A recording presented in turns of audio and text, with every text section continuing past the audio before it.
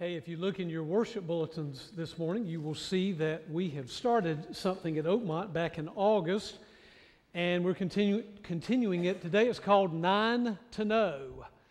In 9 minutes, we're going to be able to tell you everything that you've wanted to know about the Oakmont Church family. So if you're new for the first time today, or maybe you've just been a few times and you want to know more about the Oakmont Church's ministry and what we're up to here, we invite you down to our multi-purpose room immediately following the service for about 9 minutes. There'll be a short video and some questions and answers, and even if you're a long-time Oakmont member and you just want to drop in to see what we're including in the 9 to Know welcoming emphasis, then feel free to just stop by for a few minutes. The other thing I wanted to tell you before I start the sermon this morning is on the first Sunday of October, we're going to be receiving a special offering. And I want to tell you what this offering goes for. I think that all of us appreciate the technology that we have in this room. And if it were not for these screens, if it were not for the cameras, if it were not for the projections, if it were not for the soundboard, if it were not for all of the brains that you never see back in our sound room and up in our booth up here, if it were not for all that equipment, we couldn't do our worship the way we do it on Sunday. Our Emerge band and singers would be sorely impoverished, and we would too as a congregation. Number two, when you can't be here on a Sunday, maybe you're sick, maybe you've had surgery, maybe something's going on in your family's life in your way, and you want to live stream the service or watch it by way of cable channel 7, then all of this technology makes that possible. Now, you may find this hard to believe if you've been around Oakmont for a while, but next month in October, this room will be 15 years old. It's kind of hard to believe, isn't it? 15 years old. And all of the equipment that we use, from the screens to the projectors to the cameras to the soundboards to all the stuff that you don't see, sadly is starting to die. And we're going to have to replace it. So this is what I want to ask you to do. Over the next month, I want you to be praying. If you find value in our worship, if you find value when you're not here and being able to live stream a service or watch it on cable channel 7, and if you think it makes a difference in our community, and I can tell you it does. I don't know if you get feedback about our TV service or our live streaming, but when I move around Greenville, and especially if I show up at the hospital to visit someone, if I'm in a nursing home, retirement center, or I can just be anywhere, somebody will see me and they will say, "You're the pastor at Oakmont. I watch the Oakmont worship service every Sunday. I can't go to my church any longer." Or for whatever reason, I tuned in. And, I got to tell you, I found out firsthand. I've always appreciated our live streaming and TV ministry, but I found out firsthand at the end of April and into March, when I was out for 5 weeks because of surgery and recovery, I stayed connected every Sunday, and I was a part of that worship. So I want you to be praying about what God might lead you to give above and beyond your regular financial giving to the church to replace some of this equipment that we need and we value. And I hope that you will be generous in doing that. I'm not going to tell you what it's going to cost this morning, because if we did, we'd have to call 911 to have the rescue squad come to pick up all the fainting people in the pews. It's expensive. It's not cheap. So we'll talk about that later. Okay, take your Bibles, turn to Romans chapter 12. If you got a pew Bible in front of you or your mobile device or you brought a Bible, we're continuing to look at this idea of the biblical one another commands out of Scripture. So we started with love one another. We've talked about be compassionate, tenderhearted, forgiving one another. We've talked about bearing one another's burdens and singing to one another and encouraging and building up one another. This morning, we're going to talk about several one another's. But we're going to start out with loving one another that leads to being at peace with one another. And we're going to see that in between that straight line journey, that there are a couple stops we've got to make. We're going to have to honor one another and be devoted to one another and live in harmony with one another. So let's see what Paul has to say here. Romans 12, beginning with verse 9. My New International Version, NIV version, reads, love must be sincere. How many of you all have that in your Bibles? Anybody got sincere? Anybody have let love be genuine? Does anybody have that by chance? Okay, a few folks have let love be genuine. The actual Greek says, let your love be unhypocritical. In other words, don't be a hypocrite about saying you love someone. And then Paul gives us like 30 plus examples of what it means to move from an unhypocritical love to being at peace with people. And you know, when we talked about loving one another, when we first started this sermon series at the end of July, I made the point to you that Jesus did not say, a new command I have for you, that you like one another. Because we don't always like what people say or do or think, do we? But we can still love them. So, Paul starts out, let your love be sincere, genuine, unhypocritical. Hate what is evil, cling to what is good. Then we get the first one another. Be devoted to one another in brotherly love. Then we get to the second one. Honor one another above yourselves. Never be lacking in zeal, but keep your spiritual fervor serving the Lord. Be joyful in hope, patient in affliction, faithful in prayer. Share with God's people who are in need and practice hospitality. Actually, that word for hospitality is practice hospitality to the stranger. And in the Bible, the stranger is the alien, the immigrant, the stranger in your land. Verse 14, bless those who persecute you, bless and do not curse.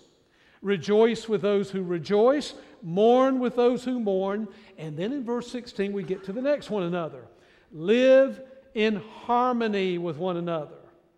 Do not be proud, but be willing to associate with people of low position. Do not be conceited. Do not repay anyone evil for evil. Be careful to do what is right in the eyes of everybody. And then we get to verse 18. If it is possible. Now we got an if-then proposition here. If it is possible, as far as it depends on you, live at peace with one another or with everyone.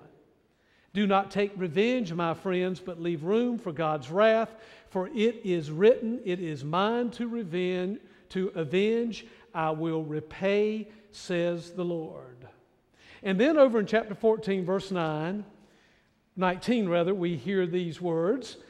19, chapter 14, let us therefore make every effort to do what leads to peace and to mutual edification.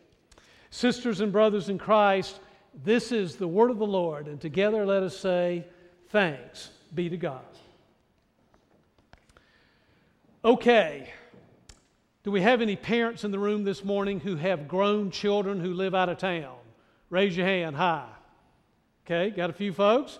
Do we have any grandparents in the room who have children who live out of town? Grandchildren. The other 940 service had a few more folks than we've got here this morning. Okay, Dee, you got some grandchildren out of town. All right. I got 2 children that live out of town. And I got 5 grandchildren between the 2. So our daughter Lauren lives in Winston-Salem. Now, you know the straight line travel between Greenville and Winston-Salem is as follows, and you know it. You got to go 264 to Zebulon, and that's not a bad drive, is it? I mean, it's seldom that I get in a traffic jam on 264 between here and Wilson or Wilson to Zebulon. But something changes in Zebulon. Have you noticed that? What happens in Zebulon? I mean, the traffic on 64 starts to build up, and then I go around Raleigh. I usually take 540, zip around Raleigh, and then you hit 40 again. And from the other side of Raleigh, Greensboro, Winston-Salem, I mean, that 40 can really get congested, built up, right? But let me tell you my real driving challenge. It's not going to see my daughter Lauren, although that can be the case on occasion. But we go to see our son Philip and his family in Alexandria, Virginia. Does anybody know where Alexandria, Virginia is? You ever heard of Washington, D.C.? Anybody ever traveled up I-95 before? Man, I mean, where does all that traffic come from? Now, It's not bad getting from Greenville to Rocky Mount, is it? There are a lot of different ways. I go through the country. I just pick a route through the country and hit 95 in Rocky Mount. And actually, the drive from Rocky Mount up to Richmond most of the time isn't bad. It could get a little heavy, but it's not bad. Then we usually take 295 and loop around the east side of Richmond. And even when you hit the north side of Richmond, it's not too terribly bad. But you get to this community, this town called Fredericksburg, Virginia. Anybody ever ridden up through Fredericksburg, Virginia? You know, it's about 50 miles from Fredericksburg to Washington, D.C. You know how long it takes to drive 50 miles? It might be an hour, this hour, and next hour it might be 2 hours. And the next time you go, it might be 3 hours. It's a doggone parking lot. And you don't ever know coming north or south if the traffic is going to be stopped. I mean, there's no figuring it out. And the frustrating thing is that, you sit in traffic and you go 20 miles after, an hour, and then it clears up, and there's nothing there that indicates what stopped it. And then you go another 5 miles, and it stops, and you go another 30 minutes driving 2 or 3 miles, and then it clears up, and there's no indication of why it stopped. And the other frustrating part, can you tell I'm frustrated? Can you tell I just made a trip up there in the last couple of weeks? And there's no good detour. I mean, you can get off of 95 and go on number 1, but it can be just as bad. And you're going through little towns with stoplights. And so, you're making that straight line trip, and there's just no detour to get to the place where I want to get to receive the hugs from those grandchildren when I arrive. Okay, I want you to think with me this morning about the straight line road that we all must travel. There are no detours, sorry to inform you. If you want to move from that straight line of loving other people without any hypocrisy whatsoever, doesn't mean you got to like them. Fact is, you might not like what they do, say, or think. If you want to move from that straight line, from loving one another to being at peace with one another, there are a couple of stops you got to make. You can't detour around it. You got to stay on that road. What's the first stop? The first stop is in verse 10.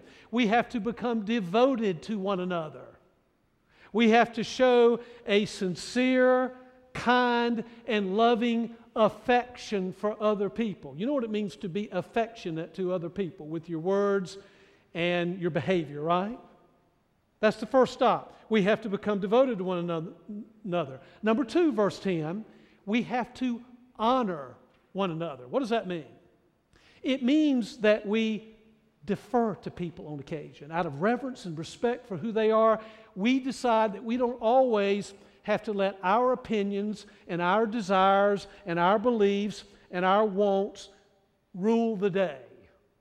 We can actually give in and let somebody else win.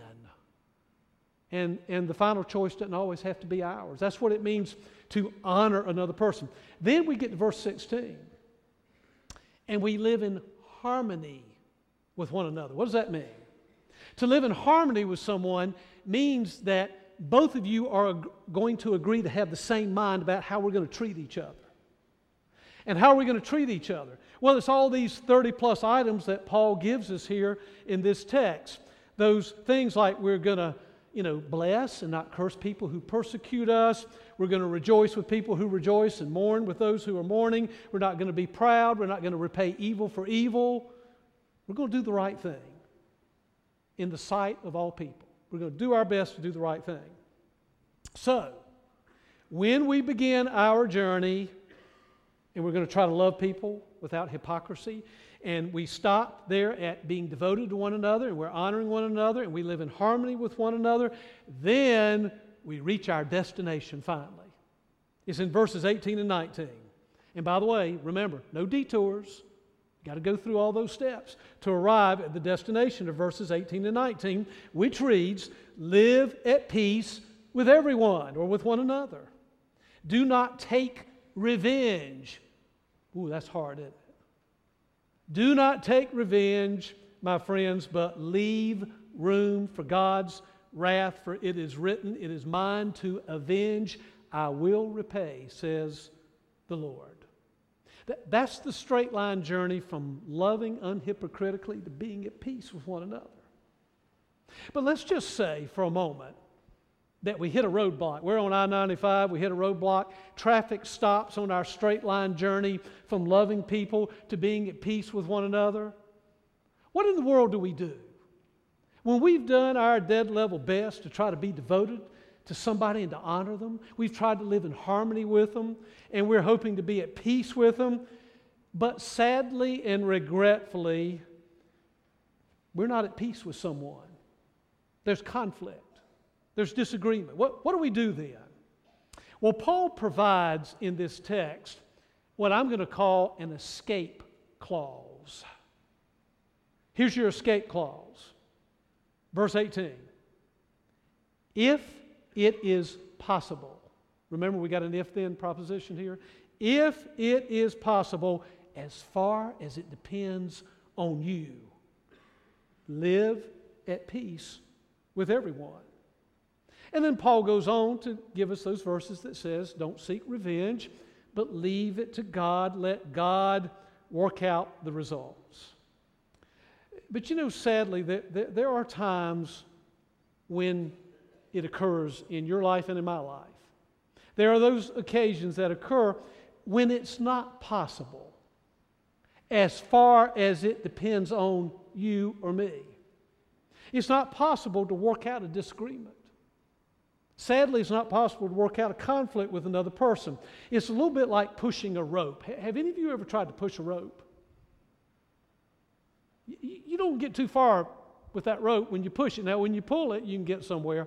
But pushing a rope is difficult. And when you run into a person, and you're doing everything you can to love them, honor them, be devoted to them, live in harmony with them, and trying to be at peace with them, and they want nothing to do with it. They don't want to mend the fence. It's kind of hard to live at peace with them, isn't it? So what in the world do we do when we desire to mend the fence, but someone else doesn't? Well, two people have helped me through the years in this matter, and I am hopeful they'll be helpful to you this morning. One person is Jesus of Nazareth. Jesus in the first gospel, Matthew chapter 10, verses 5 through 15, sends his disciples out on a missionary journey. They're going on a mission trip. And Jesus is sending them to what he calls the lost sheep of Israel. He's sending them out into the villages in the towns of Israel. And Jesus tells them in verse 13, he says, if the home, speaking of the home that they're going to visit, the people they're going to visit, if the home is deserving, let your peace rest on it. But if it is not, let your peace return to you. If anyone will not welcome you or listen to your words, shake the dust off of your feet when you leave that home or that town. All right, so you got the picture. The disciples are on their mission trip. They go into the villages of Israel. They go into the lost sheep of the house of Israel. They go to a home or a person, and the person doesn't like what they're saying or doesn't want to have a relationship with them and will not receive their words. Jesus says, you turn and you shake. And you know, back then, I've been to Israel, and they got a lot of dust over there. And they didn't wear shoes with socks back then either. They wore sandals probably, or they were barefoot. Shake the dust off your feet and move on. All right, you hang on to that idea, first of all. Shake the dust off your feet. That's number one. Number two, the second person that has helped me is the Quaker writer Richard Foster. He wrote a book entitled Celebration of Disciplines many years ago. And he writes in that book that the discipline of silence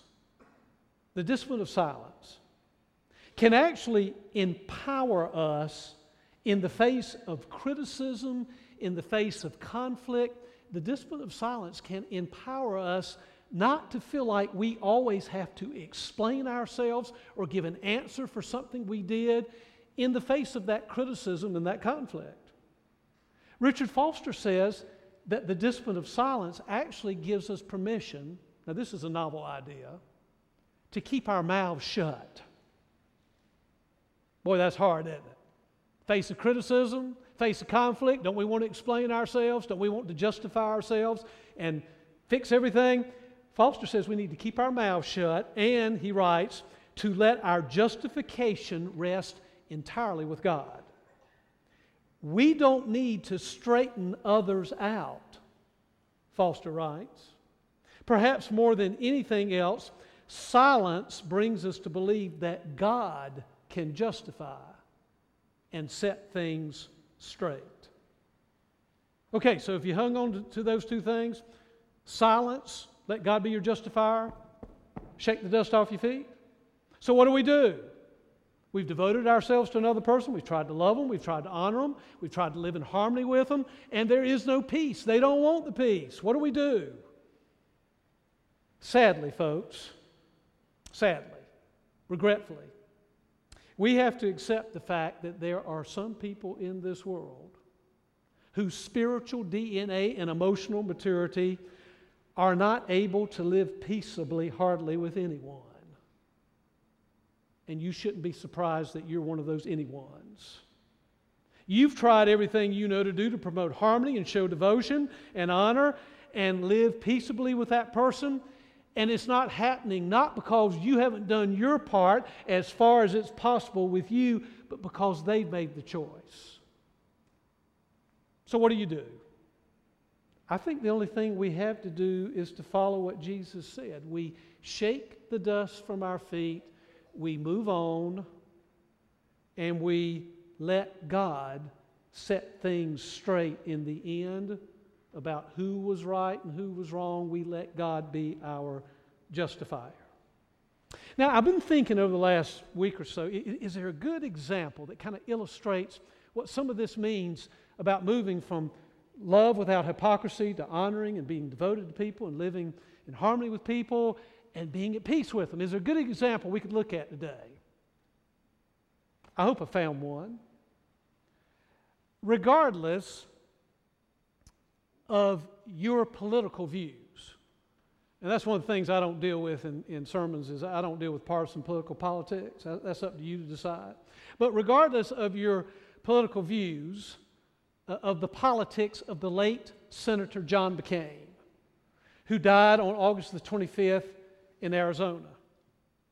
One of the things you got to admit about John McCain, he was a man who was willing to defy the conventional wisdom of our time on both sides of the political aisle. He was a man who was willing to reach his hand across the political aisle and to work with folks with whom he disagreed on substantive type of issues. It should not be lost on us, first of all, that John McCain planned his funeral before he died. You know, he had a terminal brain tumor. It shouldn't be lost on us that he planned his service before he died. So all of the speakers that spoke and eulogized him at his several services in Arizona and one at the Washington National Cathedral, they all were there at his invitation before his death. So that shouldn't be lost on us. And number two, it shouldn't be lost on us that one of those speakers was one of his former Senate colleagues and a former vice president of our country, Joe Biden, who is a Democrat. Now you know John McCain's Republican, right?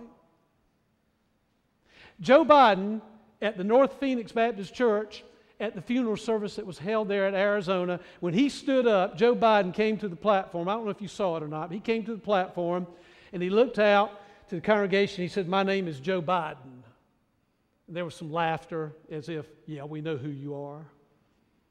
And then he said, "I'm a Democrat." And there was a little more, snickering in the congregation as if, "Yeah, we know you're a Democrat too." And then the third sentence he said was, and he dropped his head, and you could hear his voice breaking. He said, "I'm Joe Biden, I'm a Democrat." He drops his head, his voice breaks, and he says, "And I loved John McCain." That was powerful. He didn't need to speak for the rest of the 20 minutes that he did. That was powerful. But Joe Biden did tell a story. He said that when he was in the Senate, and John McCain was in the Senate, that sometimes before the Senate would go into session, McCain would come over. They have the section for the Democrats and the section for the Republicans, right, in the House and the Senate. So, and they all sit together. They don't mix and match. So, Biden's over here and McCain's over here. And sometimes Biden said before the Senate would go into session, he'd get up and just go over and sit at the desk next to McCain, and they'd visit. They'd talk about family and life, just whatever, because they had become good friends. And then sometimes McCain would, he'd come in, see Biden sitting over there, and he'd walk over and sit next to him on the Democratic side. And Joe Biden said that after a couple of years, that some of the Democratic leadership came to him and said, Joe, you shouldn't be sitting next to John McCain. It doesn't look good. It doesn't look good. And so Biden told McCain what the Democratic leaders had said to him. And McCain said, isn't that interesting? I've had some of my Republican leaders come to me and say the same thing about you. That I shouldn't be going over and sitting next to you because it doesn't look good. It should not be lost on us that John McCain asked two men to speak at his funeral service at the Washington National Cathedral. He invited two men to eulogize his life who defeated him twice in his runs for the presidency. The first man that spoke at the Washington National Cathedral was former President George W. Bush, who defeated McCain in the 2000 Republican primaries. And the second man that he invited to speak was the man who defeated him in the 2008 general election, former President Barack Obama, Democrat. Isn't that interesting? In fact, Obama said that he was pretty certain that McCain probably had invited him to speak so that he could be certain that Obama would say a good word about him. And the other interesting thing to me is that McCain invited one of his former Senate colleagues, former Senator Joe Lieberman, who is Jewish, who is a Democrat turned independent, who spoke at a service that was Christian in orientation. And do you know that when Lieberman and McCain were in the Senate together, along with current Republican Senator Lindsey Graham from South Carolina, are you aware that Joe Lieberman, Democrat turned independent, John McCain, Republican from Arizona, Lindsey Graham, Republican from South Carolina, they developed such a friendship and a working relationship that they were called by their other Senate colleagues the Three Amigos, the three friends. I think John McCain knew something about what it means that you don't have to like somebody or like what they stand for or like their position, but you can love them unhypocritically. You can honor them and be devoted to them and try to live in harmony with them and try to be at peace with them as far as it is possible. And in those moments when it's not possible, John McCain knew how to shake the dust off his feet and move on. And let God be his justifier. Let God deal with the results at the end. So you see, that's my prayer for you and for me this morning. With your families, in your work systems, in the community activities that you're involved in, here in the life of this church, my prayer is that we're going to work real hard to have an unhypocritical love that takes us through those steps that leads us to being at peace with one another. So I want to ask you, you need to go the extra mile. I guess I didn't ask you, I just told you, didn't I? You need to go the extra mile. And you and I both need to do what Paul wrote here in this text, if it is possible. And there are times when it may not be. But if it is possible, as far as it rests with you, live at peace with one another.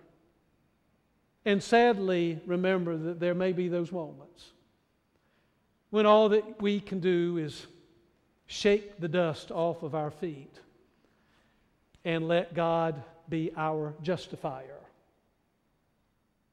at the end.